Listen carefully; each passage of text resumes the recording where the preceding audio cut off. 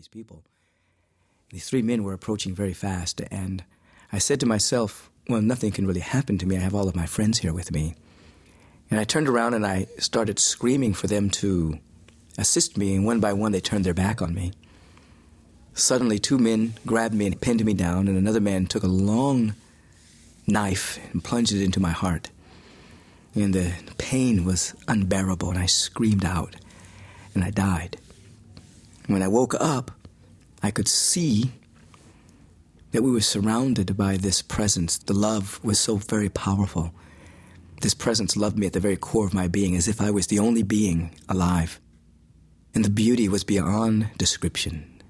This presence was vibrating in animate and inanimate objects all around me. One of my first words for God was love beauty.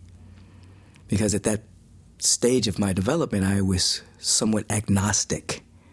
And so I had left the church at a young age because the theology did not seem to be congruent with reality.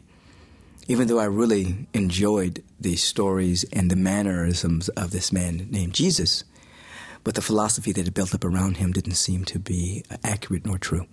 So I had left the church. And so the name for God at that time for me was love beauty. It has grown to the love intelligence beauty that governs the universe.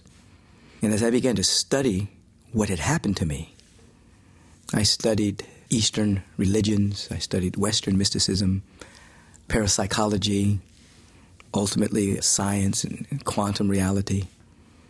And the Agape International Spiritual Center, the emergence of that comes from the depth of my insights and awareness and personal experience that led this particular community to be a trans-denominational community, meaning it cuts across religions and goes to the heart of what is called a truth teaching, what we call New Thought, Ancient Wisdom. That is the spiritual awareness that there's only one power and one presence, whatever name you choose to call it, and that this presence is omnipresent, meaning it is everywhere, cannot divide itself into parts, meaning that it is everywhere fully present, and that there are laws within this presence, mental and spiritual laws, that to a limited degree describe its nature. So my initial foray into this practice came because of my initial spiritual opening, and the subsequent openings and inner experiences that I've had up to the present moment informs my teachings, the work we do in the world, and the wonderful teachings that have been offered. As I have studied them, I can see which are in harmony with my own inner experience. And thus agape today can draw from the rich, life-enhancing teachings of Jesus the Christ. It draws richly from the Bhagavad Gita, words of Krishna. It draws from the Buddha. It draws from the new emerging understanding that's happening in science that is now describing what the mystics have known for thousands of years, that we live in a unified field of awareness, and that there are many dimensions within this unified field. The teacher, Jesus the Christ, said it this way many years ago. He said, "In my Father's house are many mansions, and I go and prepare a place for you."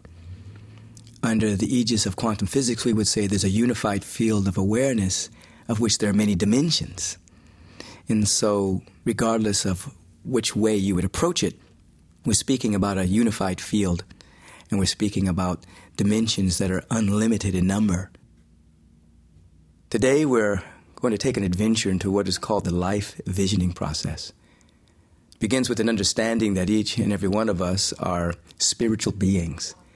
That is, beings that have never been born and will never die and continue to unfold, revealing the glory, the nature, the spiritual qualities of the love intelligence that governs the universe, which is another name for God. In moving through the life visioning process, we're going to begin to understand that we can consciously participate in the evolution of our own soul.